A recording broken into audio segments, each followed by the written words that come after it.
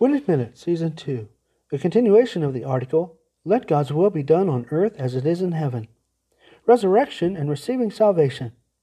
Resurrection.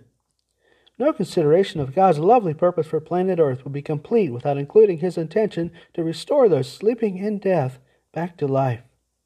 Of course, Greek philosophy has taught many that humans have a soul that never dies, and this seems to bring us comfort, thinking our deceased loved ones are merely alive in a better place. But what comfort is that to a parent who has lost a dear child to a drunken driver or in some similar disaster? Did fate cause such a thing at God's instigation? Or rather, did that driver with free will in many cases fail to prudently see the danger and to love thy neighbor as thyself, which would move him or her to avoid alcohol abuse or find another way to travel? God did not need another angel in heaven by robbing parents of their precious child. More next time, R04.701.